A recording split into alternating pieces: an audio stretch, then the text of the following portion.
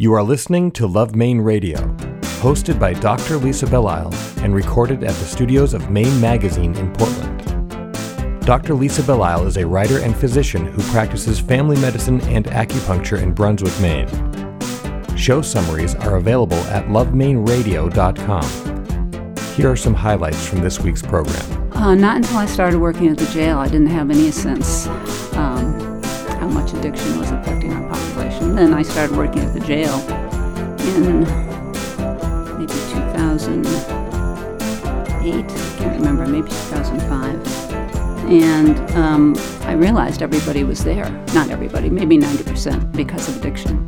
You know, because of something crazy they had done while they were intoxicated or high, or something crazy they had done in order to get money to get intoxicated or high. And she's like, oh yeah, he filled his prescription this week. I saw him. So what a gift from the universe that information was revealed to me. So that started off a series of events where I discovered just how terrible it was. And he actually had returned to work that day and came home and was completely high out of his mind. I could tell, I could see it. This is Dr. Lisa Belisle, and you are listening to Love Maine Radio, show number 283, Impacted by Addiction, airing for the first time on Sunday, February 19, 2017. Addiction to both recreational and prescribed substances has become an epidemic in our state. We are all impacted. Today we speak with family physician Dr. Mary Dowd, the medical director of the detoxification program at Milestone in Portland, about her experience treating addiction. We also speak with Kate Bowley, whose former husband died of an overdose after a work-related injury began his 3-year struggle with this problem. We know that this is a difficult topic and one that must be approached with care. So we appreciate your joining us. Love Maine Radio is brought to you by Berlin City Honda, where the car buying experience is all about easy. After all, life is complicated enough, and buying a car shouldn't be. That's why the Berlin City Honda team goes the extra mile by pre-discounting all their vehicles and focus their efforts on being open, honest, and all about getting you on the road. In fact, Berlin City recently won the 2015 Women's Choice Award, a strong testimony to their ability to deliver a different kind of car buying experience. Berlin City Honda of Portland. Easy. It's how buying a car should be. Go to berlincityhondame.com for more information. Love Maine Radio is also brought to you by Aristelle, a lingerie boutique on Exchange Street in Portland's Old Port, where every body is seen as a work of art and beauty is celebrated from the inside out. Shop with us in person or online at aristelle.com. Tickets for Maine Live, a day of insightful talks by the business and creative people shaping the future of our state, are on sale now. Join host Dr. Lisa Belisle and 14 mesmerizing speakers for a day that will inspire conversation and connection. This fourth Maine Live is on Thursday, March 30th at USM's Abramson Center. Go to mainliveevent.com for more information and to purchase your tickets. It's my great pleasure to interview today an individual I've really known for decades. This is Dr. Mary Dowd, who is formerly a family doctor and is now the medical director of the detoxification program at Milestone Foundation in Portland. Dr. Dowd also works for Catholic Charities in its substance use treatment program and at Discovery House in South Portland. And Discovery House is a methadone clinic. It's nice to have you in today. Oh, thank you, Lisa. It's nice to be here. You are an interesting person for me because I think it's one of these situations where you can know someone for a really long time and then really they continue to evolve as a person and you think, wow, I never knew that about them. I didn't realize that these were interests that she had. You and I both have spent time working in the Cumberland County Jail. True. And you have also, I believe you were at before when it was Pineland, when it was... Yes. We were caring still for patients that had developmental disabilities and severe delays. Yeah. I think you were the medical director over there. I was, yes. And then when Pineland closed, I ran a clinic for them for many years. And on top of that, now you're doing the work that you're doing with Catholic Charities and also Discovery House. So you're a woman who looks for a challenge. Well, I like to do a lot of different things. And really, I kind of go to what I like. I'm not looking for challenges. I'm more just kind of following what I enjoy. So tell me, what is it about the work that you are doing now that you enjoy? This is difficult work. Well, I think what makes it so difficult is that there's so few services you can offer patients with addiction in Maine. Most of the patients, especially the heroin addicts, have lost everything. They've lost their homes, they've lost their cars, they've lost their families. Their families don't want anything to do with them anymore. They can't work, so they've lost everything. And yet they don't have insurance or any way to pay for services. So we see them over and over again, and that's what makes it so difficult. Yeah. So it's clear that this is a challenge, but you told me that you go towards work that you enjoy. What does one enjoy about this type of thing? I really enjoy the patients. I find them to be full of life. They're survivors. They're incredibly resilient. They survive against enormous odds, things that you or I would not be able to fathom, like being homeless for years on end, not knowing where your next meal is coming from, no money. But they make it. They make it through these days. They have a lot of creativity. You worked as a family doctor for quite a while in Yarmouth, the suburb where you and I both live. And I wonder if you ever had any intersections with the patients that you're dealing with now when you were in private practice. I remember having one or two patients who had addiction problems, opiate addiction problems in private practice. I had a few alcoholics, but I'm sure I probably had many more alcoholics I didn't know about. And the reason I asked this question is I remember early on in private practice myself that I had the same kinds of numbers you're describing. And now, being employed by Central Maine Medical Center, but working in private practice, I have a fair number of patients who are coming through our doors who are being impacted either themselves or through family situations by addiction. Yeah, it's huge. Yeah. Did you have a sense that this was coming?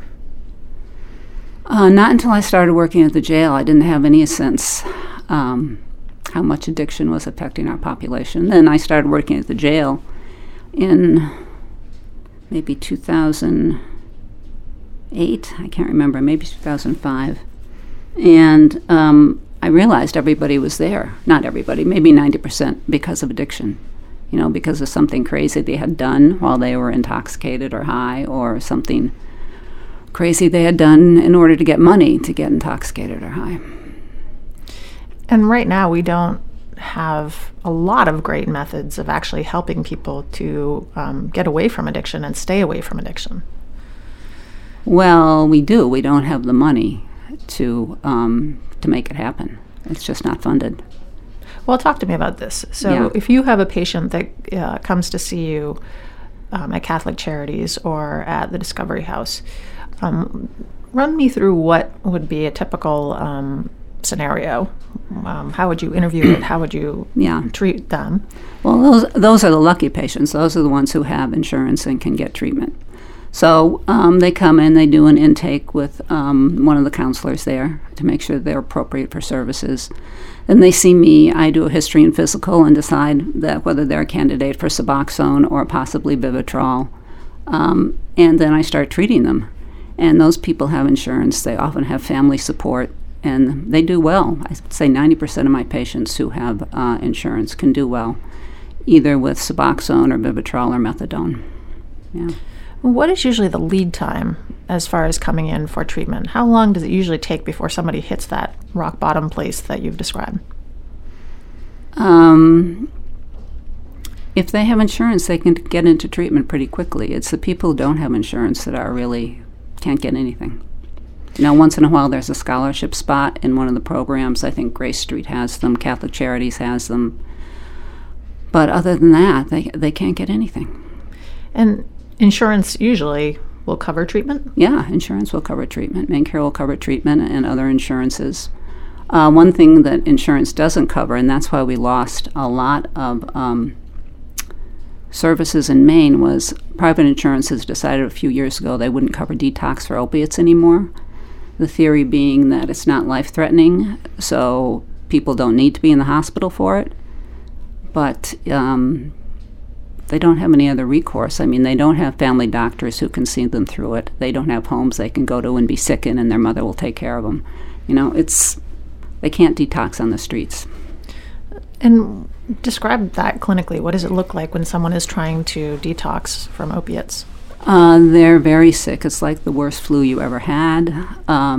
Sweats, chills, nausea, vomiting, diarrhea, muscle aches, restlessness. They want to jump out of their skin, incredibly anxious. And they know they can fix it. They can get something that will make it all go away. How long does it usually take to go through that?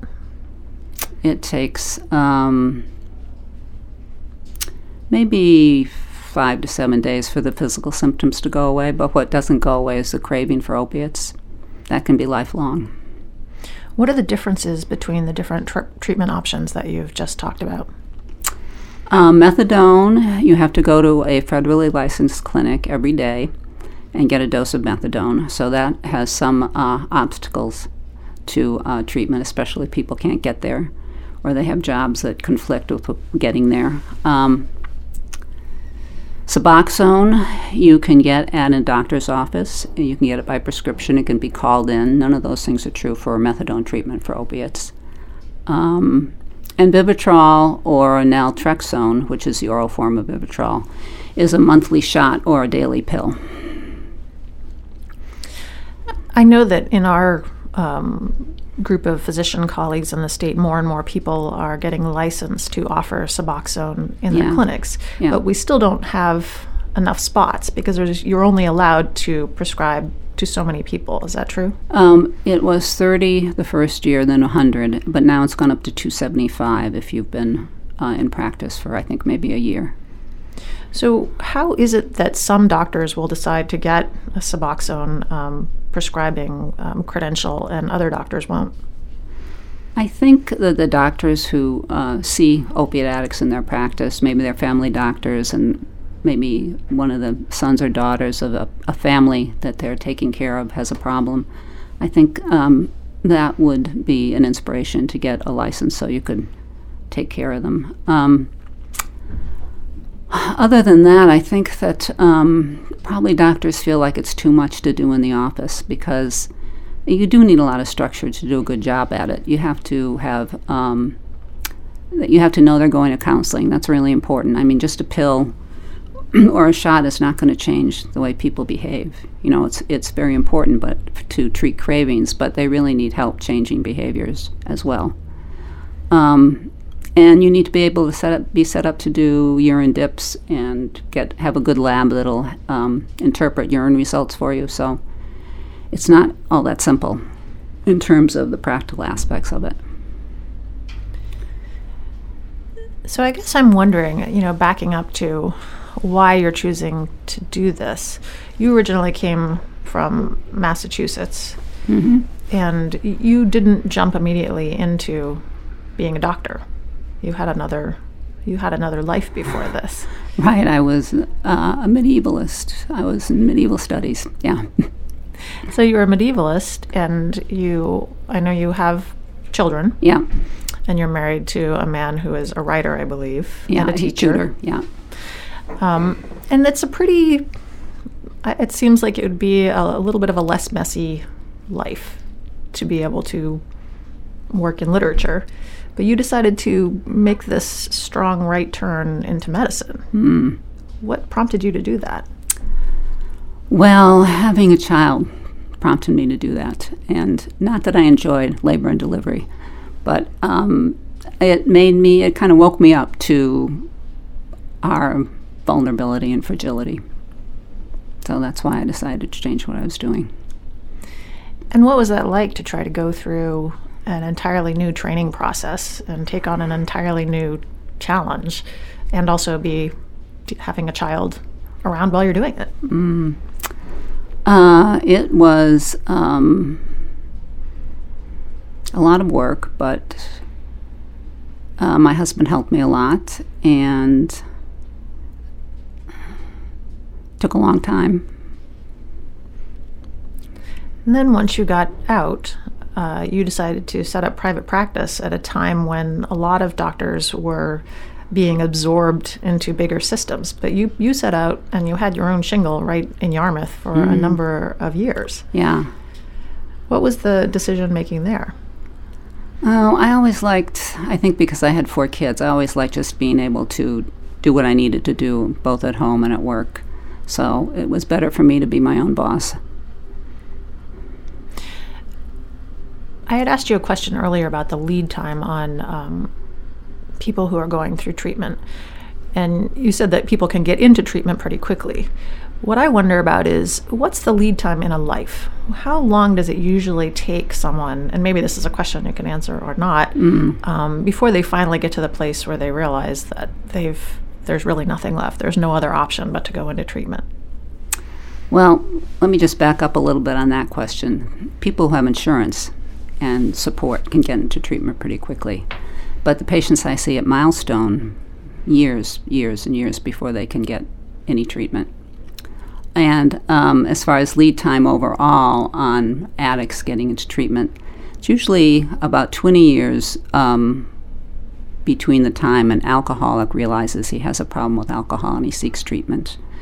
With an opiate addict, that time's getting shorter. I think it was thought to me maybe 7 to 10 years.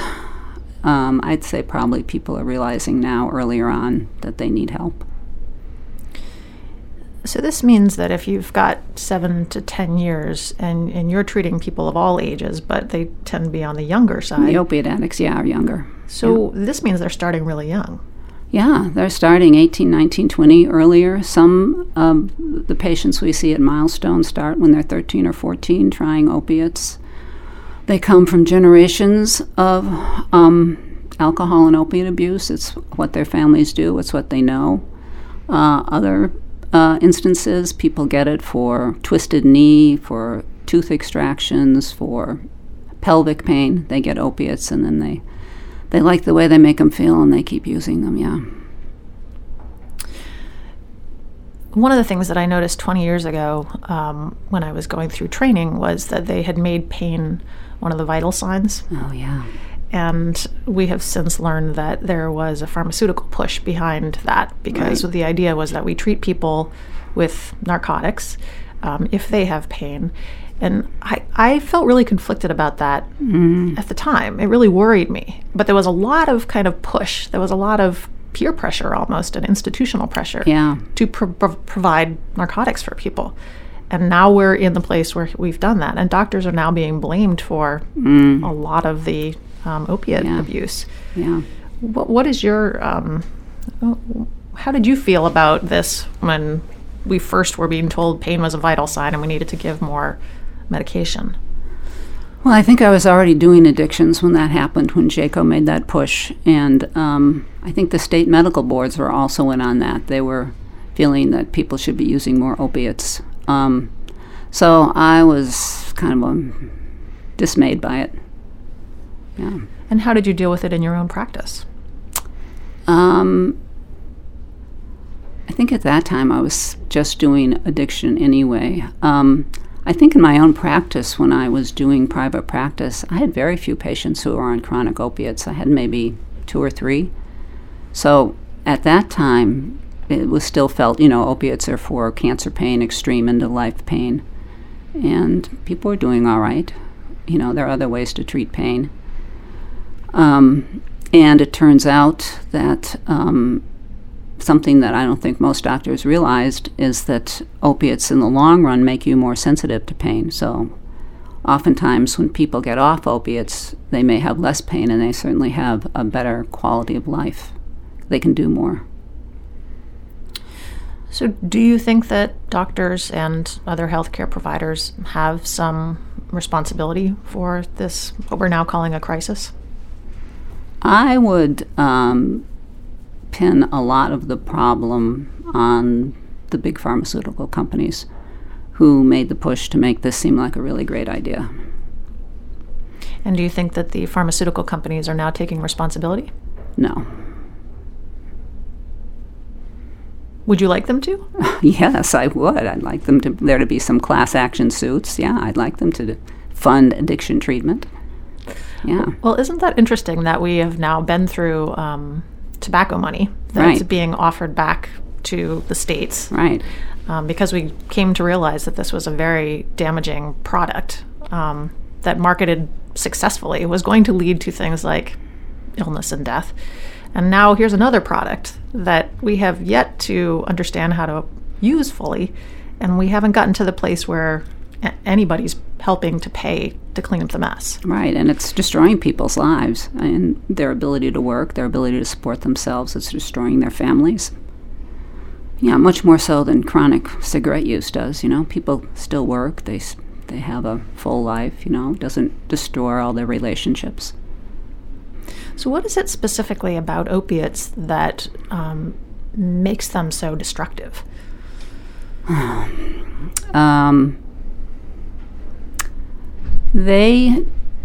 All drugs of abuse take over the reward pathways in your brain, but opiates seem to do it best. They seem to really get a grip on you.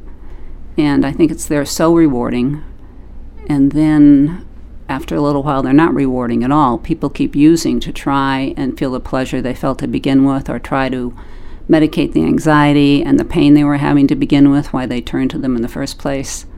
But after a not too long period of time, some people get addicted within a month or two. They're taking them because they feel bad, because they're withdrawing all the time, and they're taking them because their own hormones that the drugs increase have really been depleted. So people are not enjoying anything. They're not getting pleasure out of any aspect of their life. And it's only possible taking the drug, and then even pretty soon the drug's not doing it anymore either. And they're just taking to not be in withdrawal so they can function. They're taking it to feel normal so they can get out of bed and go and do something. How do people get to the place where they feel such despair that they decide that they want to take the ultimate path and not live anymore?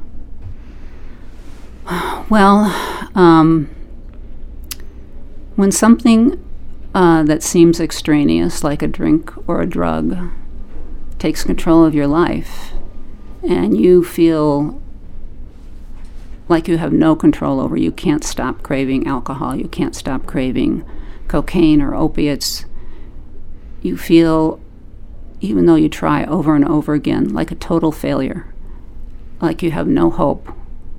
That's how you get to that place. There are a lot of situations where we call something an overdose, but maybe we think of it more as an accidental overdose. That maybe there's a question. Maybe it's not so accidental after all. Have you witnessed any of these or been party to any of these? My patients will say to me, you have a choice every day to seek your drug and take it, and you're hoping you'll overdose. Or if you don't overdose, you feel like the Walking Dead.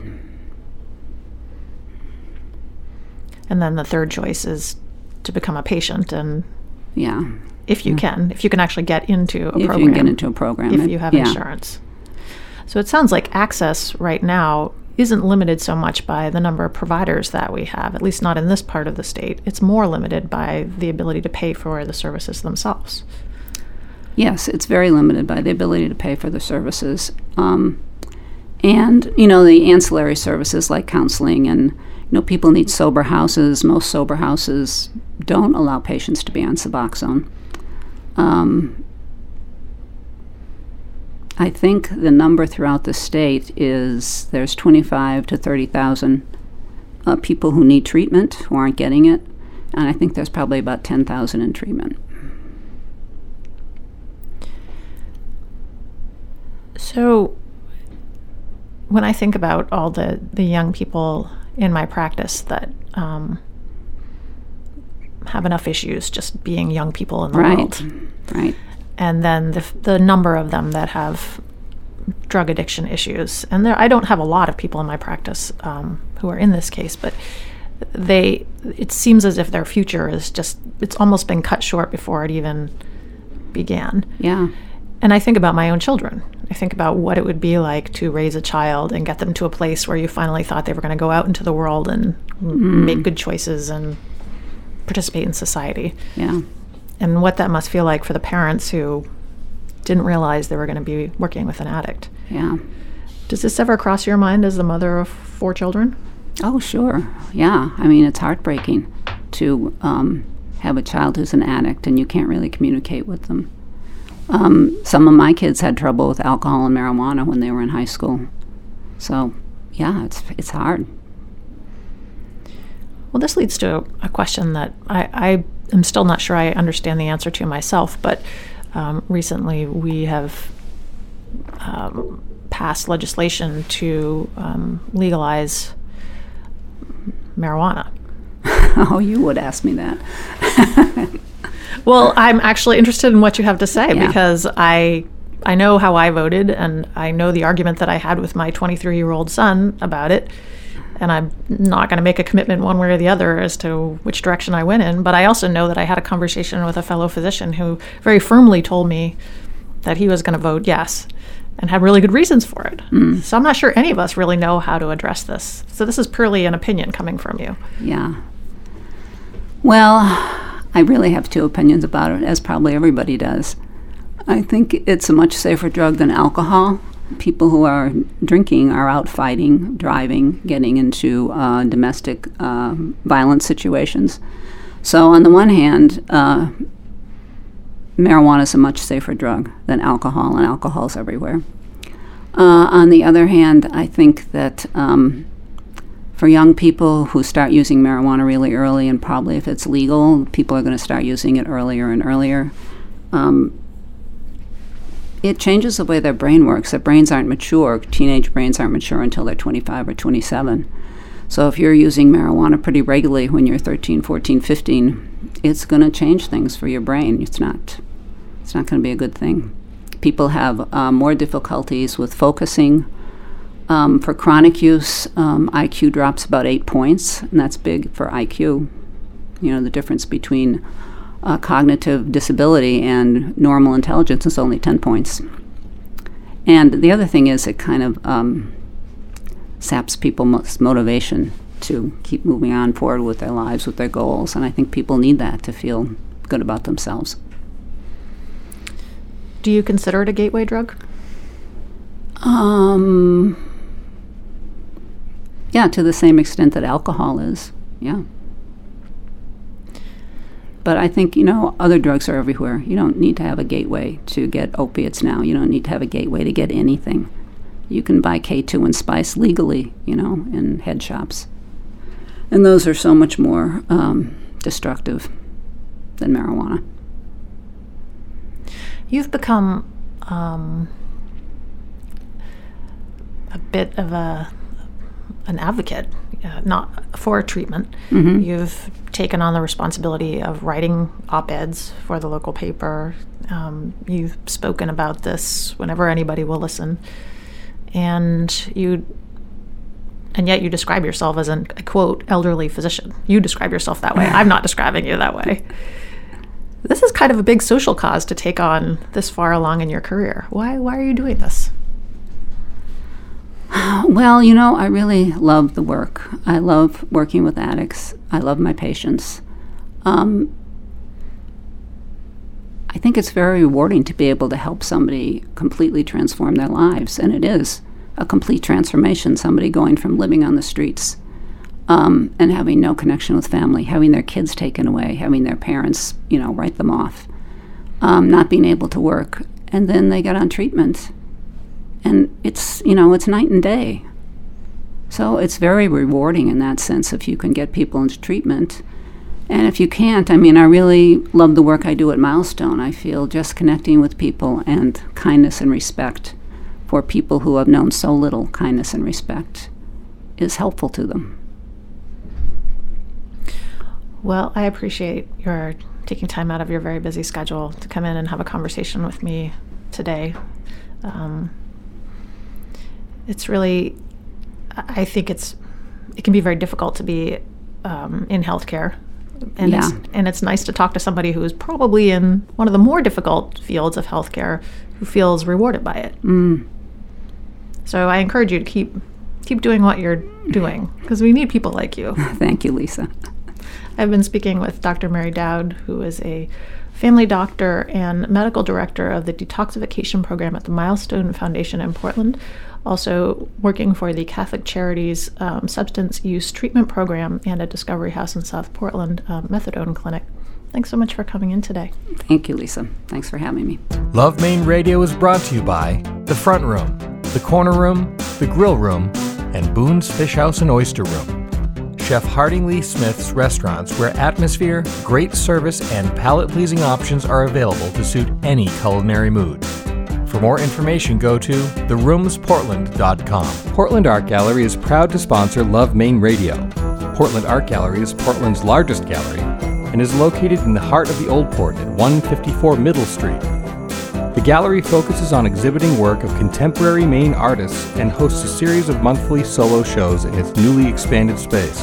The current show schedule includes Nancy Simmons, Elizabeth Hoy, and many more. For complete show details, please visit our website, artcollectormaine.com. My next guest is an individual that I've known for a few years as a very successful single mother and member of the Kennebunkport community. This is Kate Bowley, who lives in Kennebunkport with her 9-year-old daughter, Lila. In 2014, they lost Lila's father to a 3-year struggle with opiates after he became addicted following a work-related injury. Kate is passionate about advocating for opiate reform in the state of Maine and the impact the epidemic has on families and the community at large. This is a pretty sad story that you're coming in to talk to us about today. It is. It's pretty tough. It is. It's been a journey. But on the flip side, you're an incredibly resilient individual. You've had to raise your daughter by yourself for a little while. You're a single working mom. I guess all moms are working, but you work outside the home. Mm-hmm. You support the two of you. You're survivors. I think that's part of the reason why you were willing to come in here today. Yeah, I think it's important to talk about Wayne and his legacy in terms of what happened and what the progression was with his story, because I think it is unique. And as we've discussed, certainly it is an epidemic in our state and in the nation. And I think that, it deserves more attention than it's currently getting. So, well, tell me about Lila's father. Wayne and I met, well, we had known each other for quite some time, but we fell in love in 2007. And chicken before the egg, I suppose, I was pregnant quite immediately. So our family, we became a family very quickly.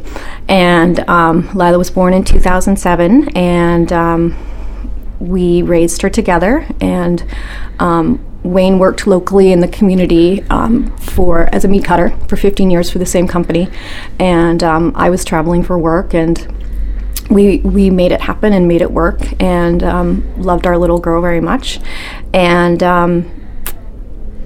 decided after a couple of years that we might as well make it official and get married.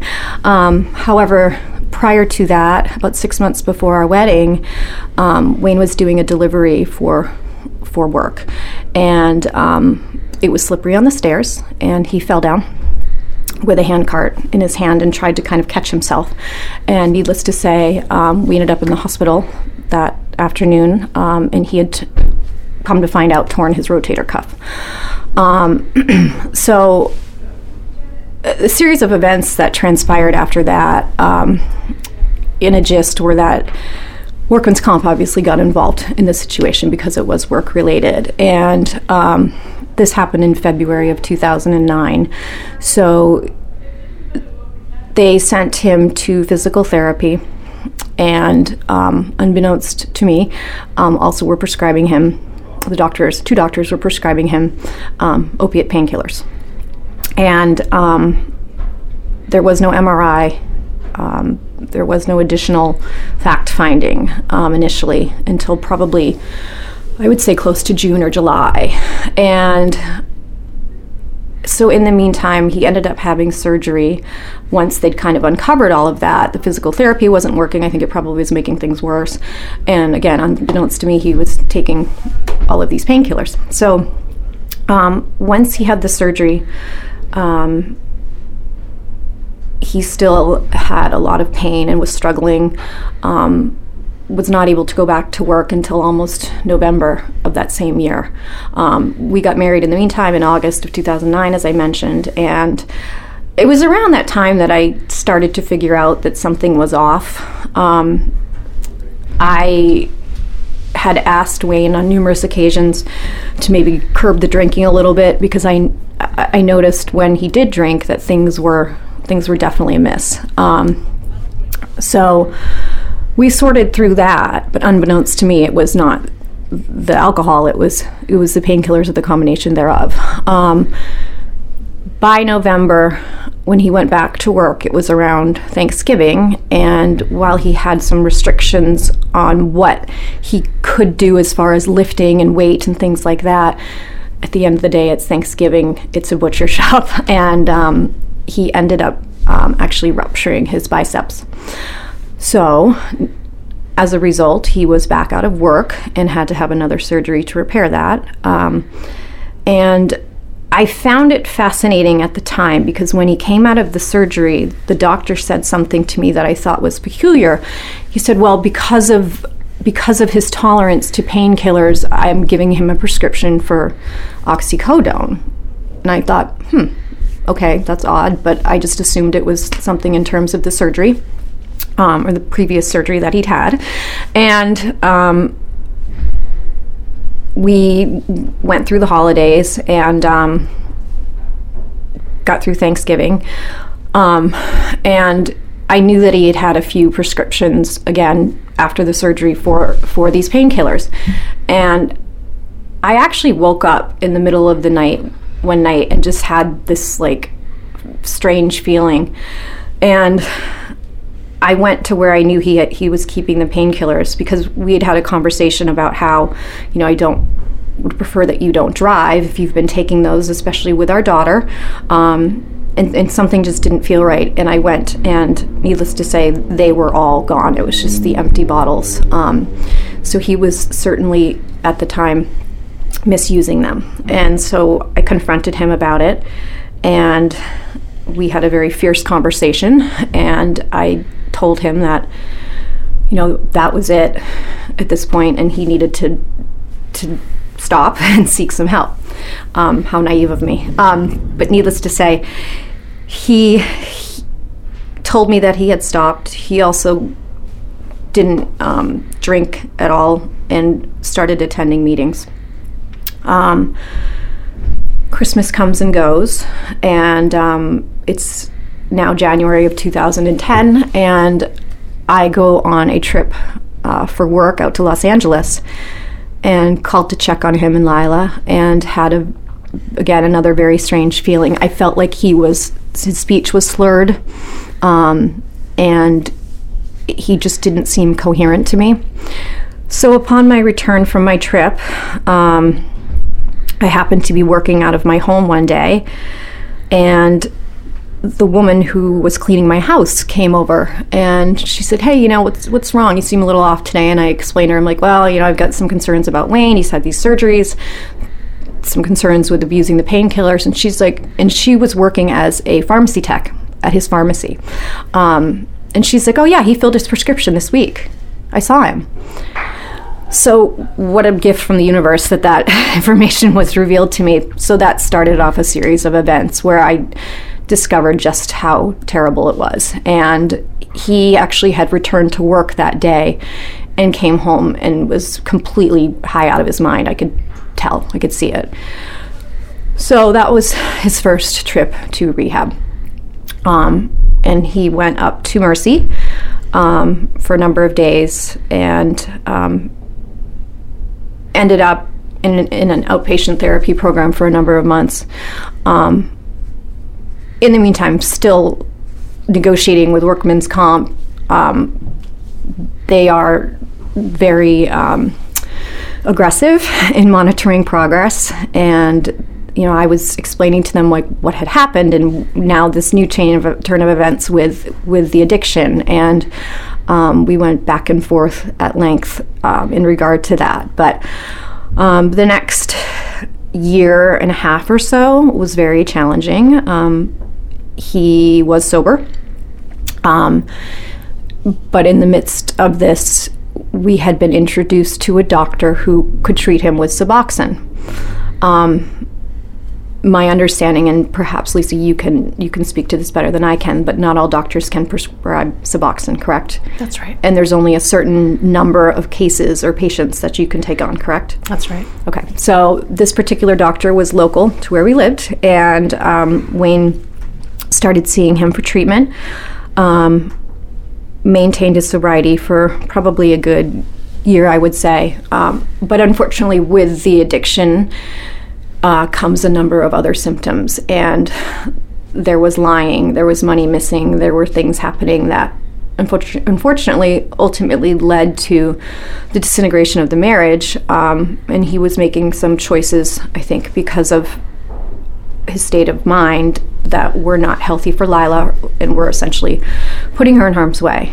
And you don't get married to get divorced, certainly, but it had been so challenging and so upsetting that ultimately we did end our marriage in divorce.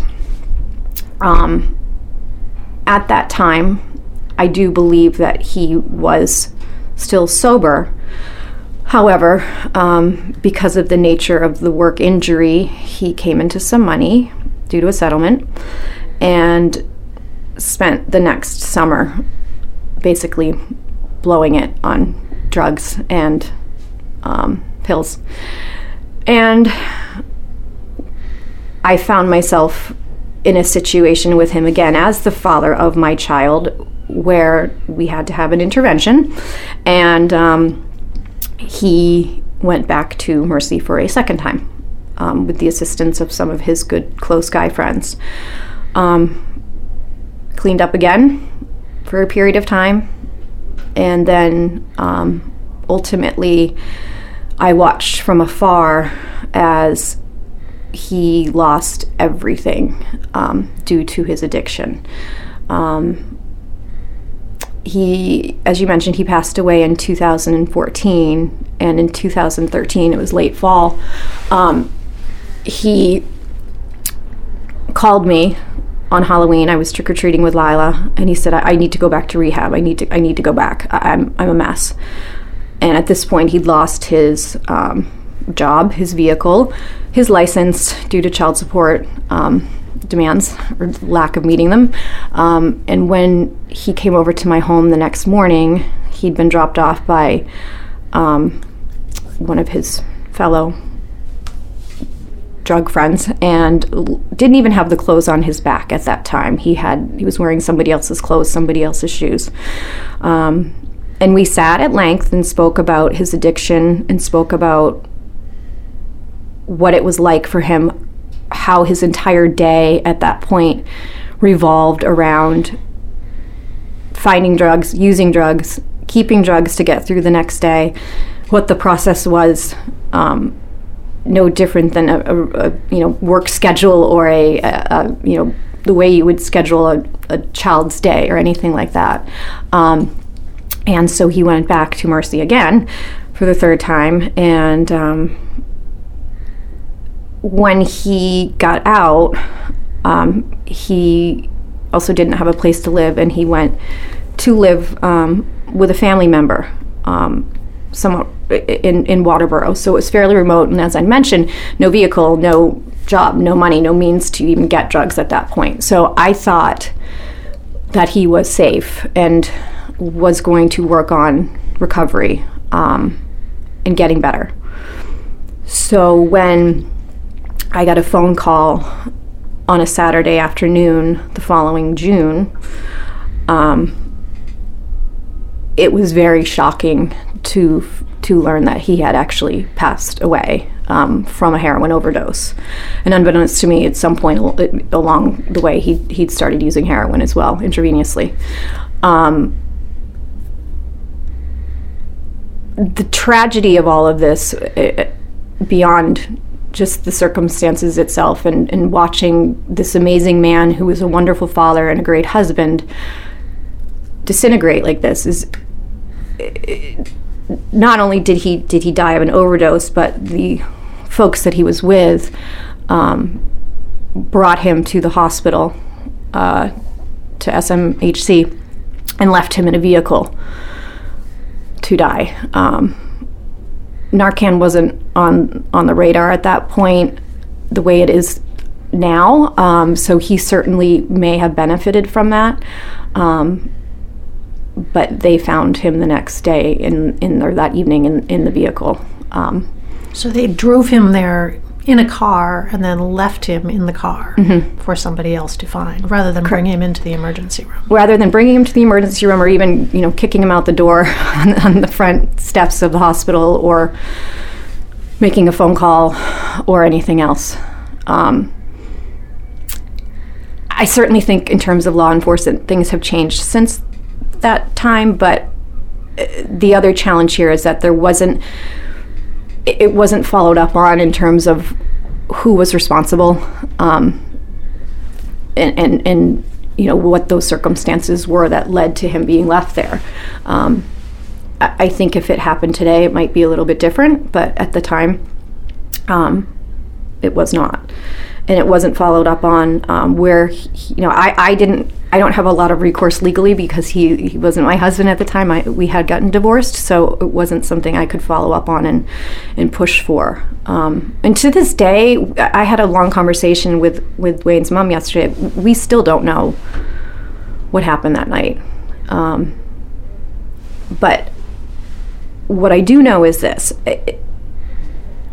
I think things could have been different if all of the prescriptions for the pills were not written and filled and paid for by the workman's comp. And also if the doctor that were involved in his care weren't so free to write him multiple prescriptions. Because when he returned to rehab the third time, and we sat and spoke at length about what he was suffering from, he shared with me that the same doctor that we had been directed to for him to be able to take Suboxone was now writing him prescriptions for oxycodone, upwards of 300 pills a month, Xanax, Adderall, and Ativan. No, I'm sorry, not Ativan, Ambien. 4 of the most addictive drugs that are out there. I don't understand that. I don't understand why a doctor would do that. Hippocratic Oath states do no harm, and there's nothing but harm in that. So I want to go back to something that you said. And not only did you say it to me in a previous conversation, but you just said it now, that this person that he became was not the person that you first knew. That he was a husband and a father and a son and a hard worker. I mean, he was an upstanding member of the community. He had friends. He had loving family. And it really was this addiction that changed his mind and his body so significantly that he was almost unrecognizable. That's correct. The person that I was communicating with when he returned to detox and rehab the third time, the person sitting in front of me was this angry, bitter, hateful, just angry person. And it was remarkable how much he had changed, because everybody loved Wayne. Wayne was the nicest guy. He would give you the shirt off his back. He always stood up for the underdog. He was creative. He was sensitive. He was sweet. And it was truly like speaking with a completely different human being. And, I think with opiates, it changes the brain, and it changed who he was.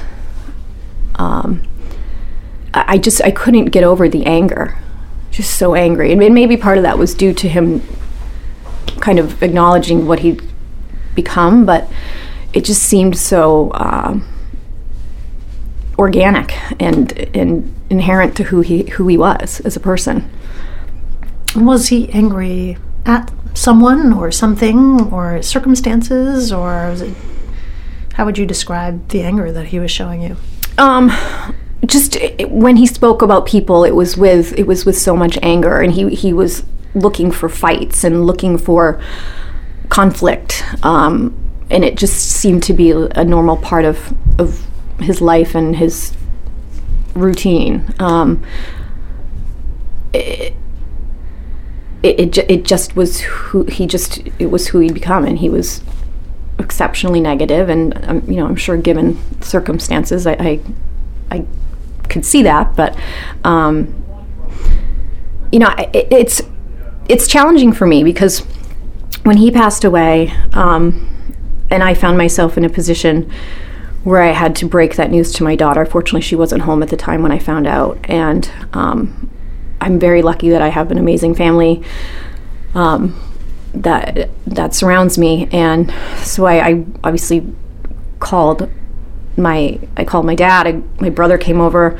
My mother was with my daughter, and there's nothing I'm ever going to have to do as a parent that will be as challenging as that day when I had to tell Lila what had happened. And we had been estranged from him for quite some time. He had attended her 6th birthday party, which had been back in the fall. So that was, I'm grateful that she has that really happy memory with him. And he showed up, and he cleaned up, and he was sober, and he was helpful. And that's a really beautiful memory that we both get to share. But otherwise, we didn't see him frequently at all. So and somebody had coached me and said, okay, so this is what's going to happen when you tell her. She's going to be upset, she's going to cry, and then she's going to be like, okay, where can I have a popsicle, or where's my teddy bear, or whatever. And that is exactly what had happened. And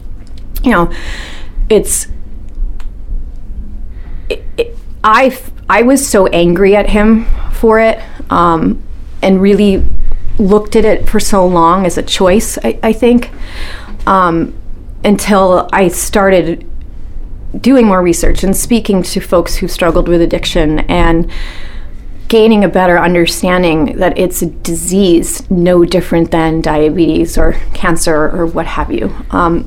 Did he make some choices in the process that might have contributed? Yes, absolutely. But nobody chooses to lose your family, lose your custody of your daughter, lose your wife, lose your home, lose your job, your vehicle, your means to exist in life. Nobody would choose that.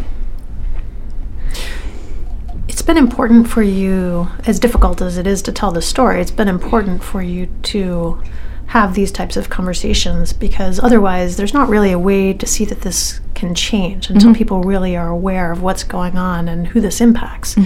One of these conversations was with the governor. Yes. And it maybe didn't go exactly the way you were hoping. Yes, my dad and I went and met with Governor LePage actually just about a year ago, it was last December. It was, I think he heard the story and what I had to say, but in terms of the things that I read about what is moving forward in the state of Maine, I think I'm not sure that it was entirely heard, and I think it is an evolution, and I hope that we'll get there. But there are so many moving parts to this epidemic that need to be addressed, and it's not going to be just law enforcement. It's not going to be just pharmaceutical companies. It's not going to just be Narcan. It's not just going to be Good Samaritan laws or physicians or anything else. It's got to be all, and I'm not sure that we're there yet. How do you feel about the laws that were most recently enacted about physician prescribing? I'm on board with it. I think it would have made a big difference for Wayne. I've talked to folks, though, who do struggle with chronic pain, and I know they're frustrated with it because they don't feel like their needs are being met. I think for my family and for our situation, it would have made a big difference. I think a database also would have made a big difference because Wayne was not doctor shopping per se, but did have both his general physician and the surgeon prescribing medications to him without knowing it, that each other was doing the same. So, I think that there's an opportunity there for sure. How are you going to frame this for Lila as she gets older? Because obviously this is her father that she loved, and it's also someone who ended up with addiction problems so significant that they ended his life. But again, still her father. Right. That's a great question. And interestingly enough, it's something I've been speaking with my friends and loved ones about a lot lately, because she'll be 10 this year, and obviously I worry about her and any sort of genetic predisposition, if that does in fact exist. I also worry about the stigma, if you will, around this, because at the end of the day there is a stigma around it. I think that that's shifting socially and culturally, but it still exists. And, as I watched her in school, like, some of the bullying stuff has kind of started a little bit, not necessarily in relationship to this, but in time, I worry that she could be exposed to that. And Lila's an exceptionally bright young lady. She is an old soul, and she has lived more than she should have had to at her young age. What I've decided is, as time unfolds, I'm just going to be completely honest with her, and candid and transparent and forthcoming. Is it appropriate right now to tell her that her father died of a heroin overdose? No, not yet. But I do think she does know that, and she has known for quite some time, that, Daddy got involved with drugs. Found myself in a position where I had to explain the difference between, Tylenol and then what he was taking. And I just want her to be armed with all of the information that's possible. And I think that will unfold over time here as she gets a little bit older, but I have started to share more with her, because I certainly don't want her to find herself in a position where she is embarrassed or hurt or anything else like that. And I want her to have the information so she can make choices that are healthy and good for her as well. Well, I applaud you. It takes a lot to be willing to come on the radio and talk to people that you've never met before about what's obviously a very painful story for you. But as I said at the beginning, you're a resilient individual, and I'm guessing that Lila probably has gotten some of that resilience. So she's a tough little cookie. Well, I wish you all the best, Kate. I'm sure I'll be seeing you out and about in the Kennebunkport area. I've been speaking with Kate Bowley, who lives in Kennebunkport with her 9-year-old daughter, Lila. And in 2014, they lost Lila's father to a 3-year struggle with opiates after he became addicted following a work-related injury. Thank you. All good things ahead for you. Thank you. You have been listening to Love Maine Radio, show number 283, Impacted by Addiction. Our guests have included Dr. Mary Dowd and Kate Bowley. For more information on our guests and extended interviews, visit lovemaineradio.com. Love Maine Radio is downloadable for free on iTunes. For a preview of each week's show, sign up for our e-newsletter and like our Love Maine Radio Facebook page. Follow me on Twitter as Dr. Lisa, and see my running, travel, food, and wellness photos as Bountiful One on Instagram. We love to hear from you, so please let us know what you think of Love Maine Radio. We welcome your suggestions for future shows. Also, let our sponsors know that you have heard about them here. You're privileged that they enable us to bring Love Maine Radio to you each week. This is Dr. Lisa Belisle. I hope that you have enjoyed our Impacted by Addiction show. Thank you for allowing me to be a part of your day. May you have a bountiful life. Love Maine Radio is made possible with the support of Berlin City Honda, The Rooms by Harding Lee Smith, Maine Magazine, Portland Art Gallery, and Art Collector Maine. Audio production and original music have been provided by Spencer Albee. Our editorial producer is Paul Koenig. Our assistant producer is Shelby Wasik. Our community development manager is Casey Lovejoy. And our executive producers are Kevin Thomas, Rebecca Falzano, and Lisa Belisle. For more information on our host's production team, Maine Magazine, or any of the guests featured here today, please visit us at lovemaineradio.com.